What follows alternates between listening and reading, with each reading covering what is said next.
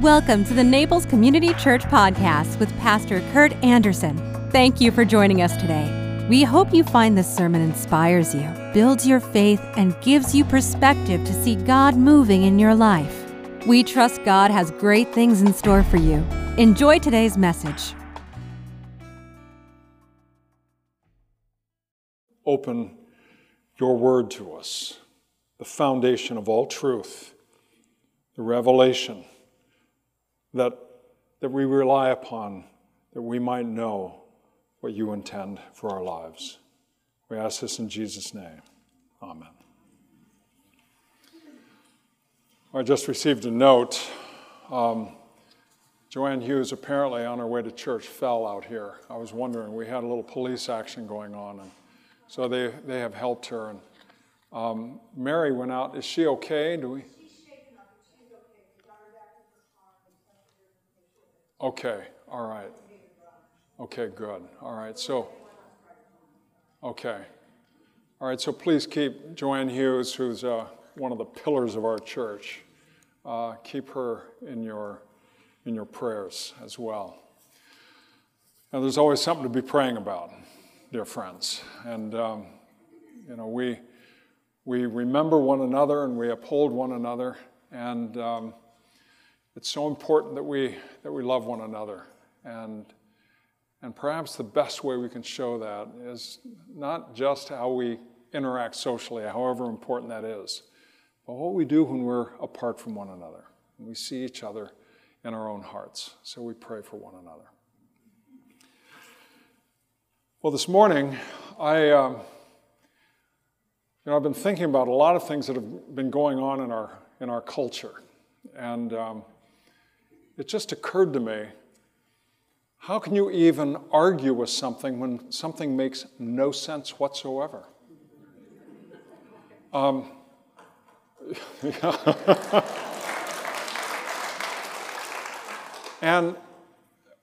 as a culture, in many ways, we're just completely adrift, where we have no anchor. I was in a virtual conference in the Southeastern Conference of the denomination I'm ordained in, and as I was listening, there were a big emphasis on this of the whole time was pastors taking sabbatical leave. And we had breakout groups, and I said, well, I'm probably the outlier here. I said, but the Pew Research Center last spring said that church attendance and participation in faith is going down dramatically in our culture. Seems to me now is not a time to take a break. Now's the time to work harder. And it's also a time to get our moorings back. That's why this morning we started with that song, The B.I.B. I mean, how many of you learned that in Sunday school when you were a kid? Yeah, so did I. And when I was a kid at First Covenant Church in Spokane, we had this room full of children, and they always started out with a song like that, and Onward Christian Soldiers, and all of the other things that kids sang. And then they would have what they called sword drills, where one of the teachers would read out a passage, a text, and there was a competition to see who could get to it first. I remember it was always these girls that won. None of the guys could ever win. But it was all about the Bible, the Word of God, the ultimate authority to human life, the Scriptures. And it's fun to sing about, but it was intentional that we went from the B-I-B-L-E to Holy, Holy, Holy. Because the B-I-B-L-E is what we sang in Sunday school, and then in big church they were singing Holy, Holy, Holy, but it's the same foundational message. And so I want to share with you from the Apostle Paul. Oh, here we go. I thought Ken had been here again. The Apostle Paul, writing to his understudy, Timothy, from the 3rd chapter. I'm going to expand upon it from where I listed in the bulletin. So 2 Timothy, the 3rd chapter. You should know this, Timothy, that in the last days there will be very difficult times, for people will love only themselves and their money. They will be boastful and proud, scoffing at God, disobedient to their parents, and ungrateful. They will consider nothing sacred. They will be unloving and unforgiving. They will slander others and have no self-control. They will be cruel and hate what is good. They will betray their friends, be reckless, be puffed up with pride, and love pleasure rather than God. They will act religious, but they will reject the power that could make them godly. Stay away from people like that. But you, Timothy, must remain faithful to the things you have been taught. You know they are true, for you know you can trust those who taught you. You have been taught the Holy Scriptures from childhood, and they have given you the wisdom to receive the salvation that comes by trusting in Christ. All Scripture is inspired by God and is useful to teach us what is true and to make us realize what is wrong in our lives. It corrects us when we are wrong and teaches us to do what is right. God uses it to prepare and equip His people to do every good work. May God add His understanding to this hearing of His word. So the Scriptures are our ultimate authority. The Scriptures, the Bible. And yes, we have to study it, read it, and interpret it. But there are certain aspects of Scripture that are beyond dispute. That God actually gave the 10 Commandments. We didn't make these things up. Moses didn't go up to the mountain and just sort of construct something and bring it back down. It came from God. The voice of God was heard by the prophets and by the poets. And to the best of their ability, they wrote it down. And the history of the Old Testament is a faithful reconstruction of what actually happened and then the interpretation of what happened as regards matters of faith. And so the Scriptures, as the Apostle Paul is writing to Timothy, is the Scriptures of the old, what we call the Old Testament. Those were the Scriptures. And they were reliable. They were foundational. They were true. They constituted God's self-revelation to the people. And that reality has always come into conflict with culture and with political power. So the history of the church, the history of the early church, finds the church moving from places of faithfulness to places of compromise time and again, especially when the church gets associated with worldly power, as we see in Moscow to this day. And so the Scriptures are that to which we must regularly return. And so that was what Martin Luther called forth. When he nailed his 95 Theses to the wall of the Wittenberg Church and emailed a copy off to Rome and Twittered and did all of that stuff to get his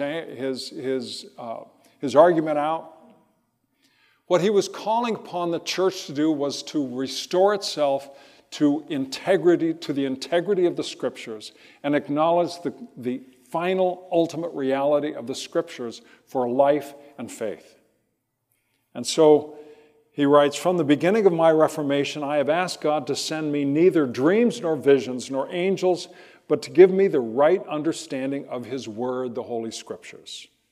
For as long as I have God's Word, I know that I am walking in His way and that I shall not fall into any error or delusion." as long as we are consistent with God's word, at least in our knowledge, and as we strive with our behavior to align ourselves with the Scriptures, with what God reveals to us in the Bible, then Martin Luther says, I'm fine. Not visions, not some subjective, strong feeling, however strong it may be. I always love it when I hear from people who have had visions, and I love it because it reinforces their faith. But we derive the content of our faith from the revealed word. He goes on, a simple layman, armed with Scripture, is greater than the mightiest pope without it. A layman armed with Scripture. So I've shared with you how Dad and I used to argue. And I got him one time. Probably only one time. But we were at the dinner table, and he was kind of egging me on. And Mom told Dad to cut it out. And I said to Dad, it says in Ephesians that fathers are not to exasperate their children. And he said, in Ephesians, where? So I went to my room, and I got my Bible, my J.B. Phillips translation that I got from Young Life. Fathers, don't overcorrect your children or make it difficult for them to obey the commandments. Bring them up with Christian teaching and Christian discipline.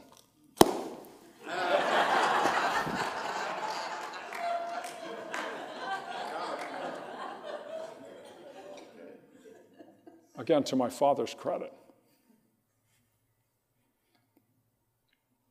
He submitted to the word. At that moment, he was silent. He submitted to the word. And I learned that we are under the word. We don't make it up as we go along.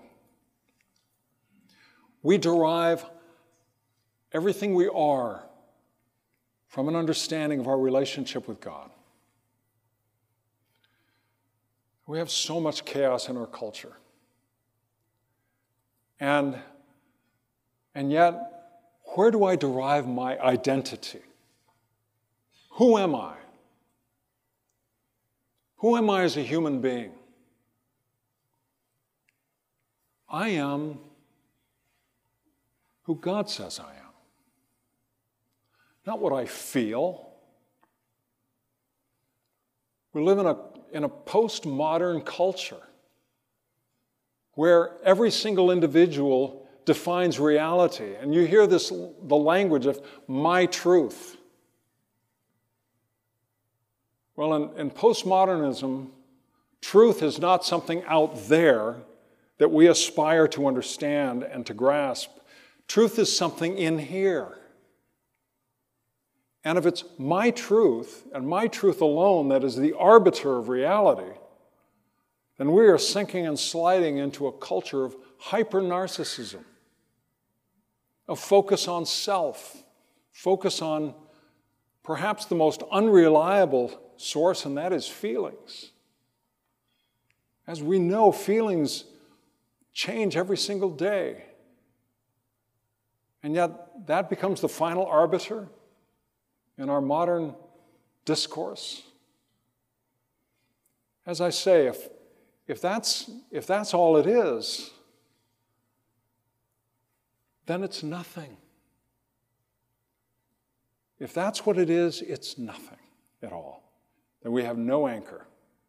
And we have, therefore, no basis upon which to make decisions. And then it's simply the law of the jungle. It's whoever can amass the most power, because there's no authority outside of ourselves, no authority outside of government, no authority really anywhere. Another couple of quotes. John Adams. We have no government armed with power capable of contending with human passions, unbridled by morality and religion. Avarice, ambition, revenge, or gallantry would break the strongest cords of our Constitution as a whale goes through a net. Our Constitution was made only for a moral and religious people. It is wholly inadequate to government of any other. Facts are stubborn things, and whatever may be our wishes, our inclinations, or the dictates of our passions, they cannot alter the state of facts and evidence. In other words, truth is outside of us. No matter what we feel, truth is that stubborn reality that is on the outside of us, that we should aspire to know. And the reality of God is the ultimate other, whom we aspire to know in this one life that we've been given. But Adams is writing, of course, as a politician, as one who's involved in government and the founding of our Constitution. The Constitution itself doesn't work, he says, if we don't understand that we have an accountability to God. And how do we understand and grasp that accountability? Through His Word. All Scripture is inspired. Inspired means God breathed. That God breathed His breath into the Scriptures and animates the Scriptures with His breath. And in the same manner, God breathed into the nostrils of the man the breath of life.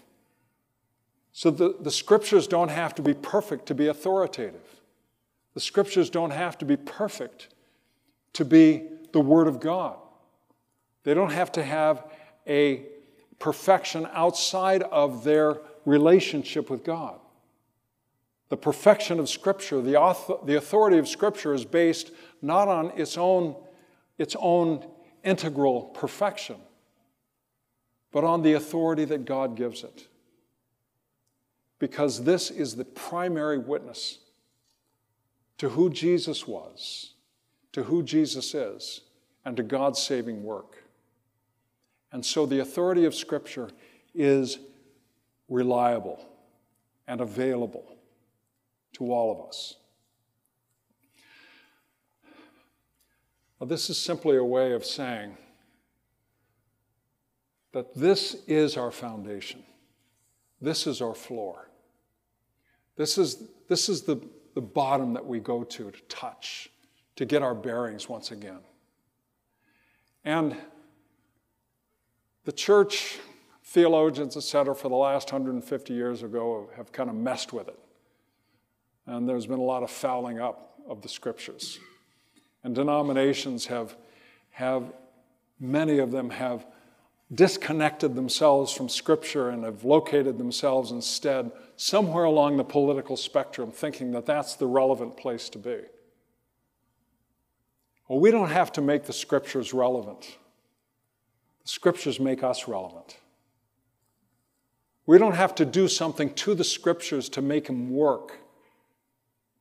We have to submit ourselves to the Scriptures so that they are allowed to work in and through His people. So this is what the phrase apostolic means. And that is that we trust the apostolic work, the work of the apostles, that not only gathered the Scriptures, but affirmed the Scriptures of both the Old and New Testament as the Scriptures were canonized in the 4th century at the Council of Nicaea. And that this work of God through the apostles and through the early church fathers is reliable. And that we can have every confidence that our faith and our life, as informed by the Scriptures, are operating in conformity with what God intends for us. So that's a long way of saying it's important. And I am so grateful for the anonymous giver, who I won't say who it was, but Wally has given about 200 Bibles to us, those chronological Bibles. And about 200 of them have flown out the door. And I've had people say to me what a huge difference it makes for them to be able to think of reading the entire Bible in a year. And remember when Dad was about 90, I got him a Bible. And after just a couple of years, that Bible was all beat up. Dad read it every single day, cover to cover, several times through in his life. And so might we be a people of the book, a people of the Word. And the Word of God is reliable and true and trustworthy as an authority for all of life. Will you join me in prayer? And so, Lord, have your way with us. Restore our nation. Restore this culture. Restore our politics. Give us new hearts. May we, your church, be the sweet leaven within the loaf as we deepen in our relationship with you, deepening in our awareness of what you have taught us in your word. We ask it in the name of your Son, our Lord and Savior, Jesus Christ. Amen. If you enjoyed today's podcast, there are a few things you can do. Be sure to subscribe, rate, and review this podcast. For more information, you can visit us online at www.naplescommunitychurch.org. If you happen to be visiting Naples, please drop in for our Sunday service at 10 a.m. We'd love to meet you. Thanks again for joining us. Have a fabulous day.